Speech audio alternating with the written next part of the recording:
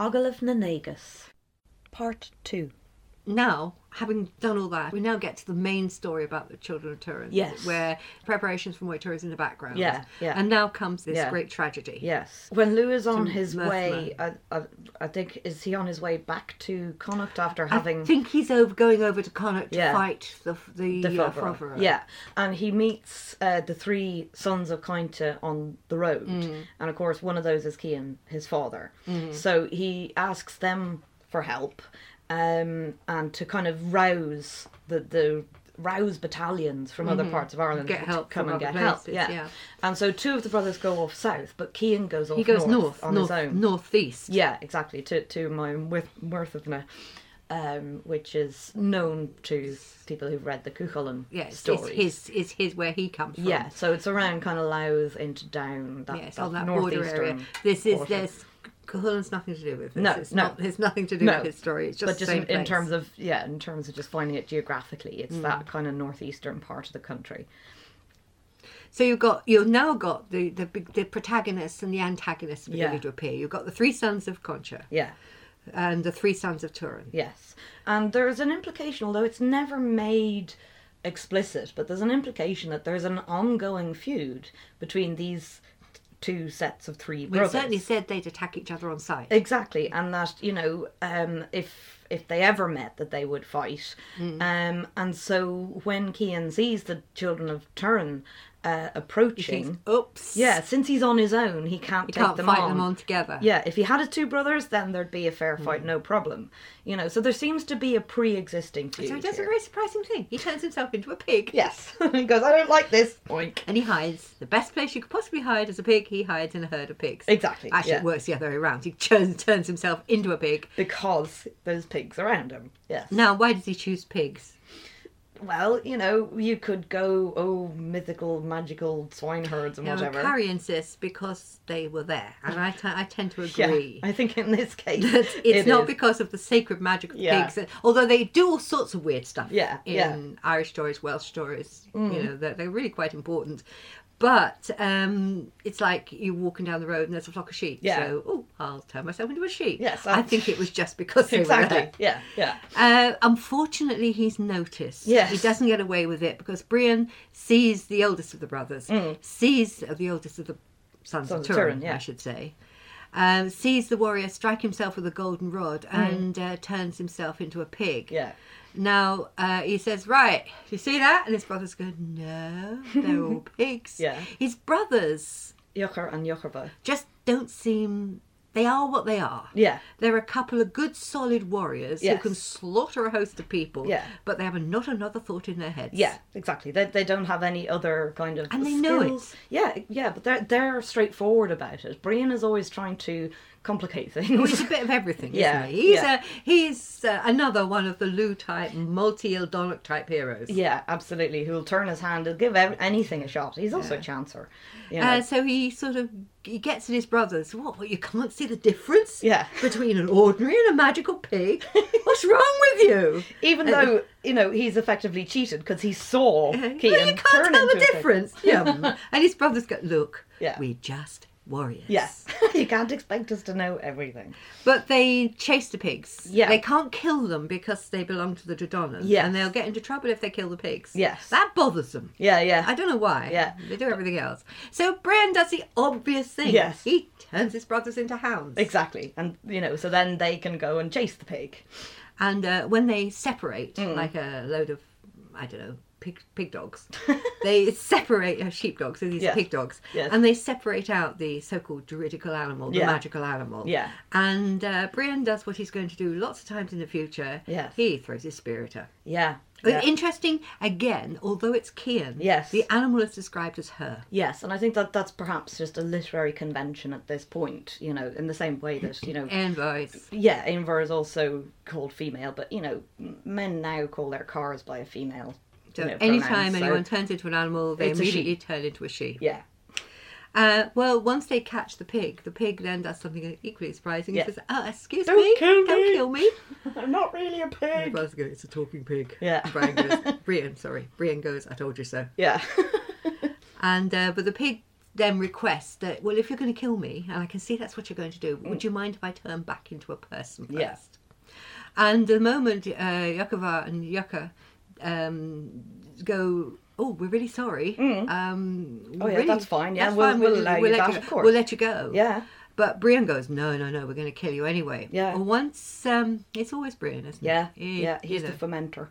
But once in his own shape, Kim thinks he's got them now. Yeah. Because he says, if you'd have killed me when I was a pig, your blood price would have just been the price of a pig. Yeah. But now I am a human again. And what's more, I'm an important human. Yeah. Your honor price is going to be very high. Exactly. Don't you kill me. Yeah.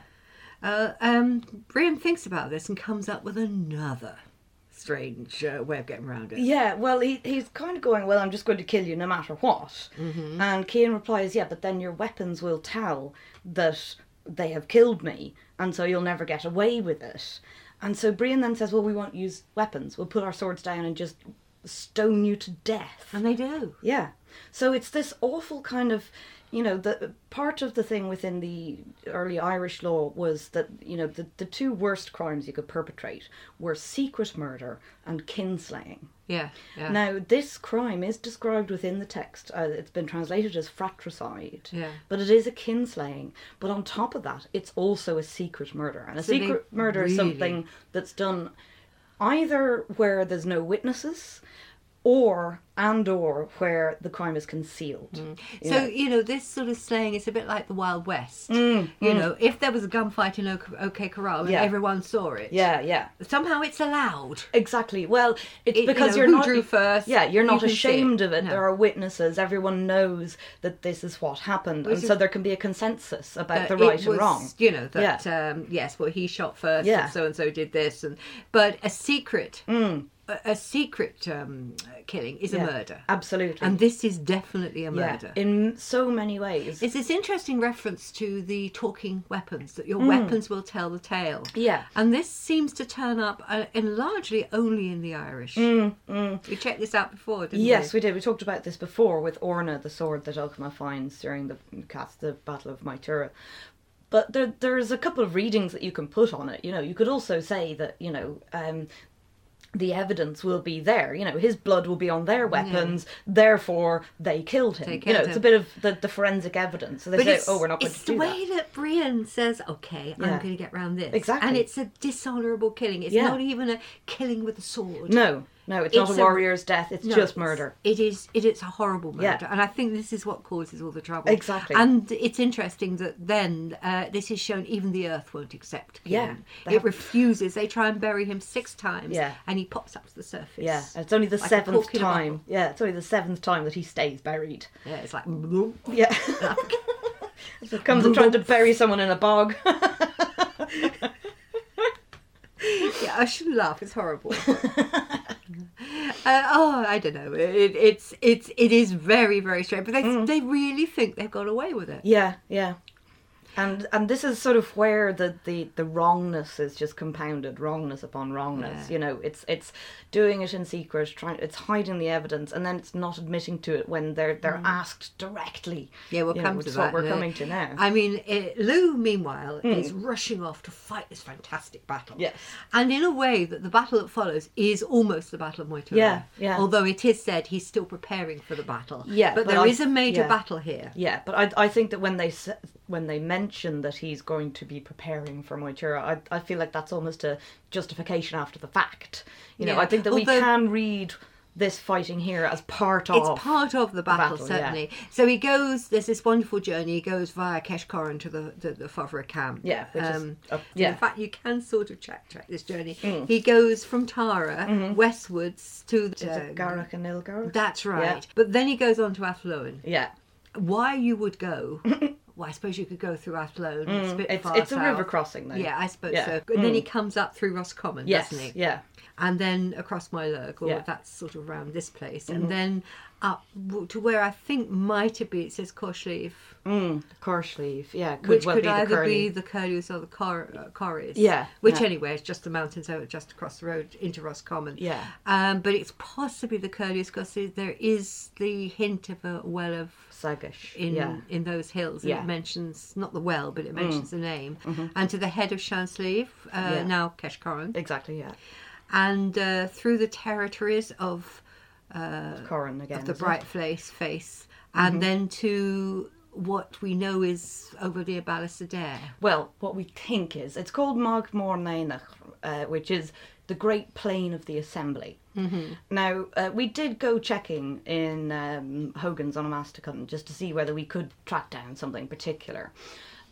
What Hogan has said is that this is likely to be somewhere around Balasadare, but I think that we're getting a little bit of circular reasoning here, that if he's come across it in this text and it's where the Fovera are, then by comparing it with the other texts when we were talking about the journey of Moytura and that it was near Balasadare that the Fovera came to land, I think it's kind of a circular reasoning. So, but we've no other place it can be. Yeah, no, we've no better candidate, let's say, for where it is, if indeed it matters in terms of geography. Although in this text the places are all over the country and they're sometimes in no great order, sometimes places seem to be chosen for the sound of the name. Yeah. This journey is quite clear. Because I think because Moytura and the place of Moytura is so well known that you can't shift it. Yeah. It has to be in the west.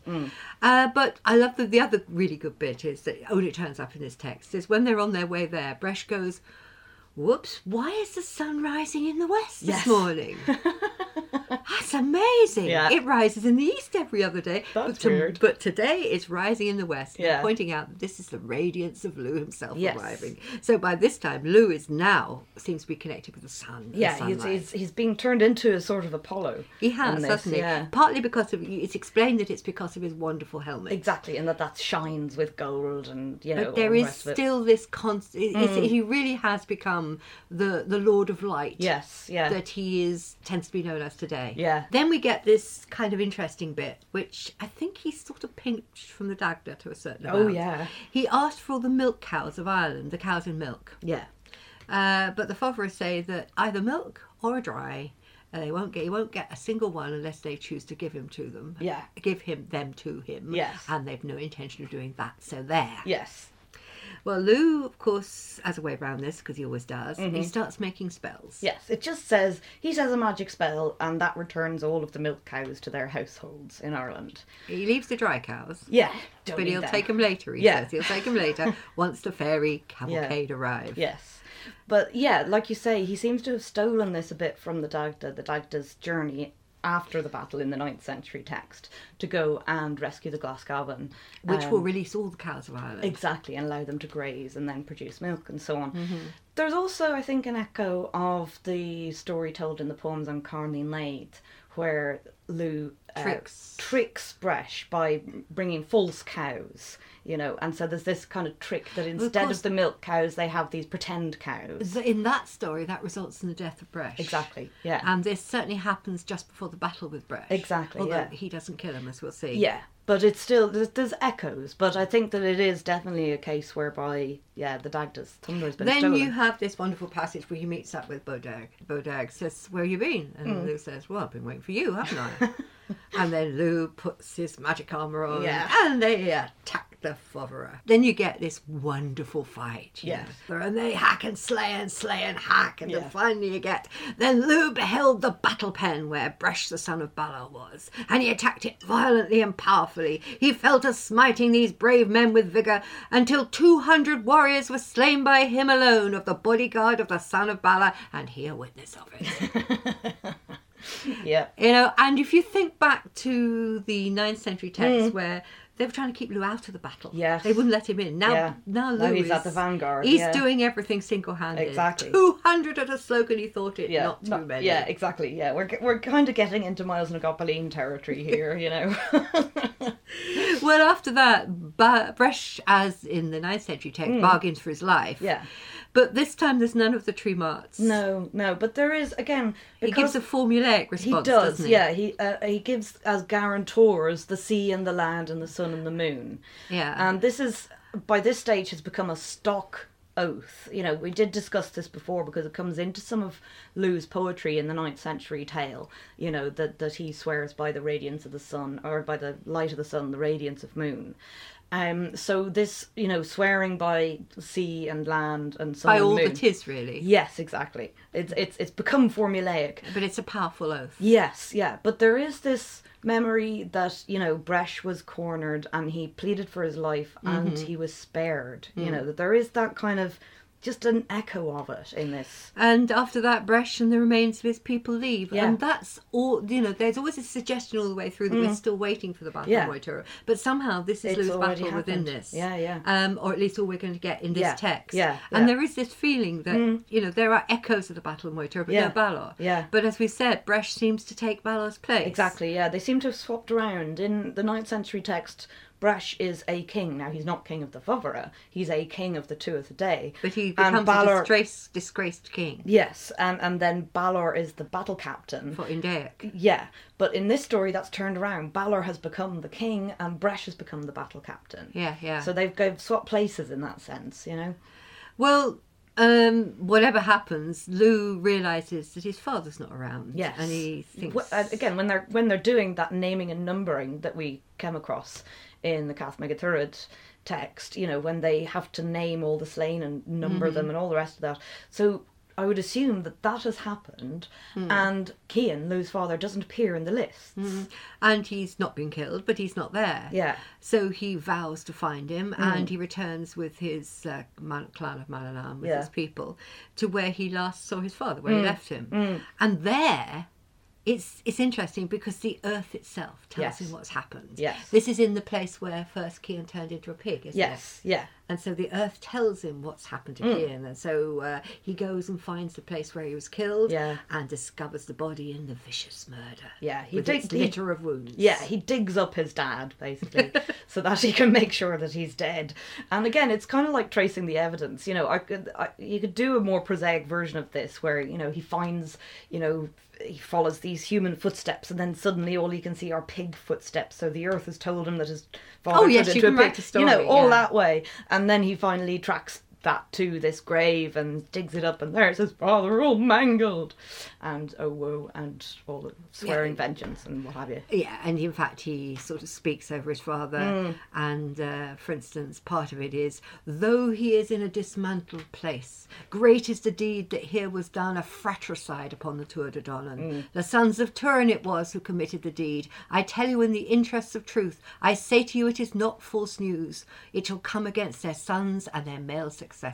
So he really swears vengeance. Yeah, and at this point he knows damn well who did it, so as we'll see, there's all this kind of political dance around trying to get them to admit that they've done it. But from this moment, he knows. Lu knows exactly what's happened. Well, the earth has told him. Exactly, and I like your idea of it being the forensic evidence. Yeah. It's another way to imagine it. I like that story. You could write it as a story. Yeah. It's just that in this particular version, magic is nothing. Exactly. And you wave magic wands, something. Rather like a lot of the stories of the Welsh Mabinogion, which are approximately the same date. Exactly, yeah. There is an absolute acceptance of magic. Yes, yeah. And as of course, being bound to take place. Yeah, but of course, in at this period as well, these stories, they are now being seen as pseudo-histories. They have been euhemerised. Back in the days when magic was real. Yeah, so it's okay that people were using magic. We don't do it now, of course. Exactly, because now we're Christians. But in those days, in the days when they were pagans, they were doing this stuff all the time. Whenever they felt like it. And there is, in fact, in this tale, even though I've given a very prosaic kind of telling of how the earth tells him, but there is direct speech in quotation marks, and then the earth said. Yeah, so it's much more fun to have a realistic story. But nevertheless, we're not avoiding the magic. in the story. It is definitely in there. Yeah, there's no doubt. Whereas in the 9th century version, it's not. No. It really isn't. There is the metaphorical boasting and the bigging up of everything, but there is very little. The direct magic, if you like, is the magic of word and law. Exactly, yeah. And what you say makes it true. Yeah, and there's none of this running around and hitting people with magic wands and turning them into something else. You don't need a magic wand, you just need a word. Exactly. You just need the words of the poet. The satire or the praise poem. is the magic. Yes. Whereas now they're stuck with little magic wands. Yes, yes. It's It's now very we're different. into fairy tale magic at this point, and I think you're right. It's because this is the old pagan days. Yes, which were great fun. Yeah. But it's all right. It's not now. Yeah, exactly. We know how things we don't really do things work like now. that. Yeah, exactly. Oh, he names the hill after his father. Yes, doesn't of he? I course, forgot yeah. that bit. But then he goes back where the children of Turin are already at Tara, and he does something quite interesting. He shakes the chain of attention. Yes. Now, I'd love to know a little more about what this is. Yeah. This causes people to listen to him. And in fact, he says, "Who are you listening to?" And they go, "You." Yeah. Yeah. And this chain of attention, according to O'Duffy, is glossed as, and I found it elsewhere, as a branch that was shaken. Yes. To show that, I presume, the poet someone or was the about to speaker speak, was yeah. about to speak. Yeah. Now, interesting enough, the only other reference to this directly is in one of my favourite stories of the time, Cormac's Cup. Yeah. Where Manannán again Yes. brings this wonderful branch to Cormac because he can't get a word in edgeways. Yes.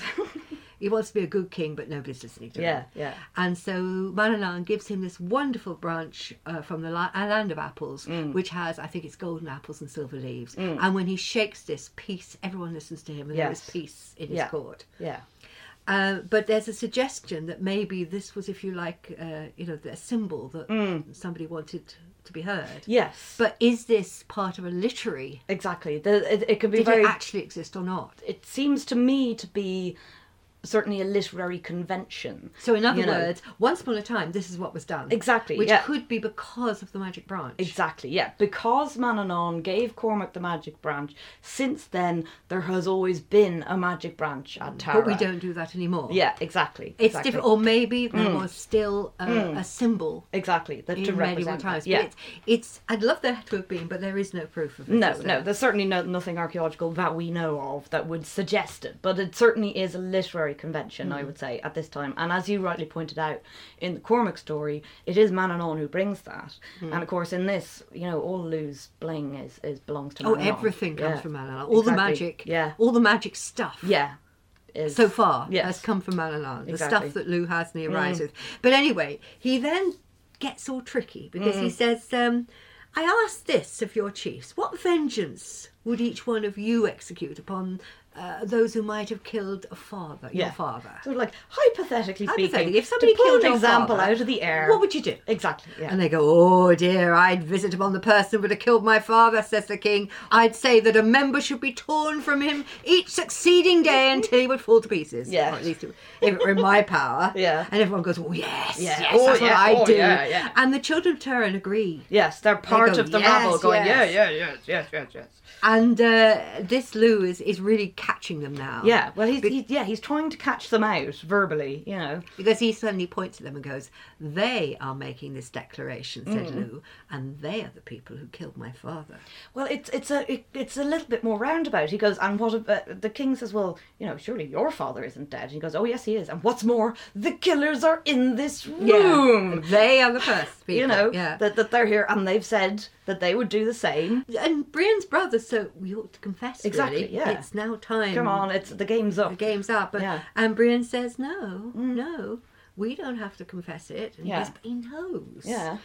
No, I'll get round it, he says. And he says, well, if we'd have done it, which we didn't. Yeah, exactly. Look, we'll take the responsibility of paying the honour fine. Yeah. And that makes it okay. Yeah, exactly. It's sort of like, well, even though we didn't kill your dad, if it will make you feel better, we'll give you reparation. But actually it makes it worse. Yeah, of course it does. It's a secret murder. It's kinslaying. And what's he gaining advantage? Because he's having to pay the fine. Well, I think and not acknowledging the murder. I know, but you see, I think that the sequence is, that when everyone says, oh yeah, I'd rip someone to shreds who killed my father, even though that's completely beyond law. But again, when it's a hypothetical question, of course you say, oh, I'd murder someone. Yeah, and that's the point. Lu has said that he won't kill them. He'll ask for a fine. Exactly. He'll ask for an honour prize. Yeah. And yet earlier on, when the father turned up, he just slaughtered them indiscriminately. Exactly, yeah. So he didn't obey the law when he did that. So they think he might not honour it this time. And I think they're right. They're not going to admit it. They're going to offer to pay the Eric, the blood fine, because that can't be a death penalty. There was no death penalty in the old Irish law, essentially. I mean, there were very extreme cases. There are these heinous crimes of kinslaying, you know, which this has been described of as secret murder. But still, you know, the ideal is for a fine to be paid. Now, it's a hefty fine, but it's a fine. It's not execution. Because that would, if you execution would then lead to reparation. Exactly. Then you know, it would lead to an endless feud. Yeah, because exactly. then if you killed, then we'd have to kill you, and it would go on forever. Exactly. So there was sense to this. Oh yeah, there was a lot of sense to it, but we've already seen that Lou doesn't actually hold to that. Yeah. And so in some ways, you know, Brian is right to be suspicious of Lou saying, if you confess, I promise I won't kill you. I don't believe you. You know, and so they don't confess. They go, oh, well, you know, we'll pay the Eric. And they look as if they've got away with it because Lou asked for 3 apples, a skin of a pig, a spear, 2 steeds, a chariot, 7 pigs, a pup, a puppy, a cooking spit, and 3 shouts on a hill. And they breathe a sigh of relief. And I thought you were going to ask us something difficult. And Brian says, "Oh no, we would not consider heavy 300,000 apples and the same number of skins of pigs and 100 spears and 100 steeds and 100 swine and 100 hounds and 100 cooking spits and 100 shots on a hill." He said, "Look, you can have all that." Yeah. And they're breathing. You can feel them breathing a sigh of relief. And guarantees are given. Exactly. Yeah. It's a contract. They make the deal. Exactly. Stupid. Don't they? I know, because in an oral contract there's no small print. Yeah. You know? But these have all been given in a general form. And it's binding. Yeah. That's the point. It is binding. Yeah. Until Lou gives the details. Yeah. And he says, okay, 3 apples. And it's interesting you asked for 3 apples in considering what happens later. 3 apples, they're the apples of the garden of the Hesperides in the east of the world. These beautiful apples cure injury and illness, they're never consumed, and what's more, they can be weaponized. Yes. If you throw them, they come back to you. Yeah. Boomerang apples. The second is the skin of a pig, owned by the King of Greece. It will cure and make whole the wounded and the infirm, however critical their condition. A bit like the Golden Fleece, really. Isn't it? Yeah. Then there's the poisoned spear, owned by the King of Persia. It must be kept cooling in a pot of water, otherwise it will set fire to everything. Yeah. Then there's the chariot and the 2 horses. They are 2 noble, wonderful steeds, which Dover, King of Sicily, owns, and sea and land are equally convenient to them. If the steeds are killed, they will revive as long as their bones are kept. That's another thing. That's usually pigs that happens to. Yes, yeah. Oh, then there are 7 pigs owned by the King of the Golden Pillars. They may be killed every night, found alive on the morrow, and neither disease nor ill health will be on him who eats any of them.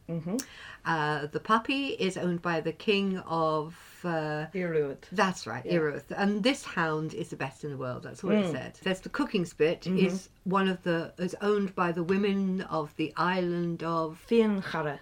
The 3 shouts are to be given upon the hill of Mythqueen. Now this is quite an interesting one in the north of Lochlan. And it's said that Mythqueen and his children are solemnly enjoined not to permit shouts to be given on that hill. Now, Cian had his education there, and it says, and Lou is sure that they will take vengeance. Yes, that once they discover that it's the murderers of Cian on their hill, then that'll be the end of it. If all the other tasks haven't done them in by then, that one will. That one will definitely put the kibosh on it. Now, it's quite an interesting selection of quests. Yes, really. yeah. There's such a strong classical influence. Oh, it's massive. You know, I mean, you feel almost somebody's been reading the Labours of Heracles, and that they're definitely somebody's going, hang on, we want our own version of these. Absolutely. And you were saying to me that text was available. Oh yeah, you know, we do have, I think, Middle Irish. I wouldn't swear to the exact date, but there certainly are extant texts in Irish of the labours of Heracles, of I think some of the conquest of Alexander. We definitely have, you know, the voyage of Ulysses. We even had a tale of Marco Polo and his travels in Irish. These by this period, these stories would be quite... They would be definitely known to the literati, you know, and to the composers of this tale unquestionably, you know, and in fact this element of the story of the quest, a lot of it feels like almost being directly lifted from classical sources. Jason and the pig is like a version of Golden Fleece. Yeah, the garden of the apples in the garden of Hesperides. That is, I think, that's direct. That's directly from Heracles.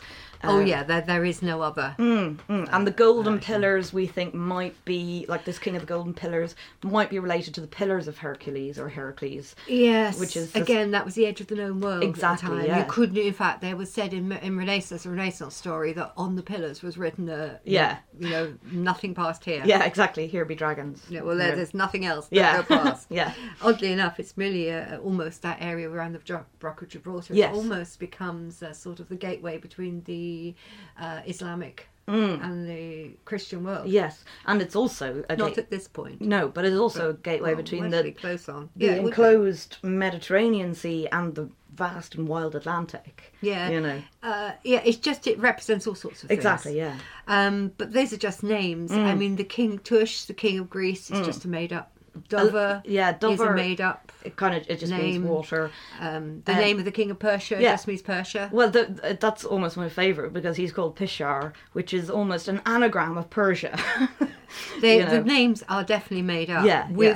As I say, incredible. They're references to classical tasks. If you like, is becoming an Irish version of the Labours of Heracles. Absolutely, yeah. The cooking spit is interesting because that one turns up. Yeah, it has a sort of a different resonance to it. We might come back to that when we come to the task. But the shouts on the hill is interesting. Yeah. There is, of course, a Welsh story of the Hill of Arbroath that if you shouted on that hill, or that certainly, if you stood on that hill, you'd see wonders. Oh yeah. So there does, after all, that's where Puck first saw Rhiannon. Yeah. And then, of course, this connection to Cormac's Cup is definitely there. Yeah. And after all, Manannan's an exemplar of the fairy world in both stories. Yeah, yeah. Well, I don't think the sons of Turin are very happy, are they? No. In fact, it says they despair. Yeah. Now, Turin, their father, who's very upset, says, look, go and ask for a loan of Ambar. Yeah. He won't give it to you.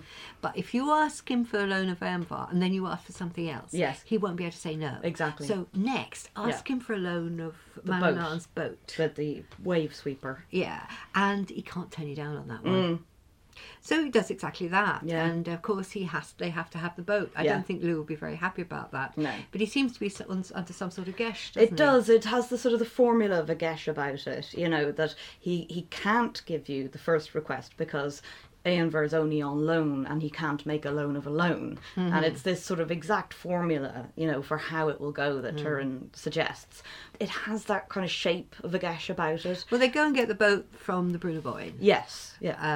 And Ethna, that's the Sons of Turin's sister, is really upset. Yeah, she kind of knows that this is a fatal task. Yeah. But there's this lovely incident though when Brian first gets into the curragh, into the boat, and he goes, "Oh, it's really small in here. There's only room for two. Yes, 3 of us." Yeah, and Ethna goes, "It is not permitted to grumble about this boat." She starts, "Evil is the deed that you have done, ye party generous and fair. The father of Lugh to kill, I feel it sorely." And they answer, "Oh, Ethna, say not that. Active is our cheerfulness, brave are our deeds. We prefer to be killed 100 times than to die the death of cowardly poltroons." And she says, "Search ye lands and islands till ye reach the border of the Red Sea. Your banishing out of Ireland, alas, there is not a sadder deed."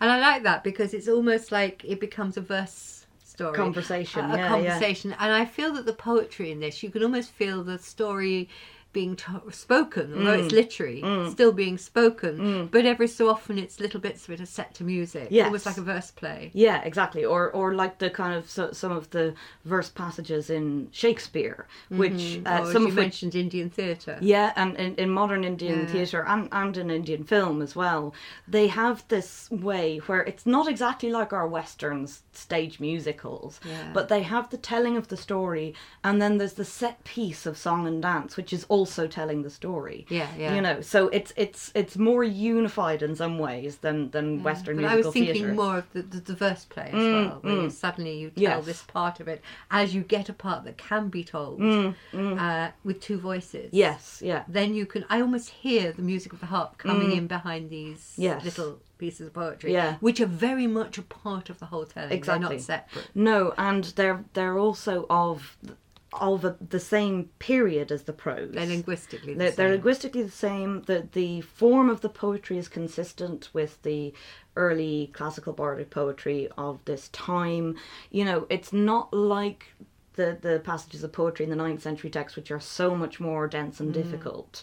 You know, these are metrical. You know, they're in the same period of language. They're not overly archaic. You know, and they make easily sense understood in English translation. Exactly. Yeah. Which, even as we've seen in the others, if you translate them into English, it's very difficult. Yeah. Really don't make a lot of sense. Thank you for listening to Ogilvy na Negus, conversations about Irish mythology with the story archaeologists Chris Thompson and Isolde Carmody. For more information or to subscribe, please visit www.storyarchaeology.com. You can get in touch via email on storyarchaeologists@gmail.com.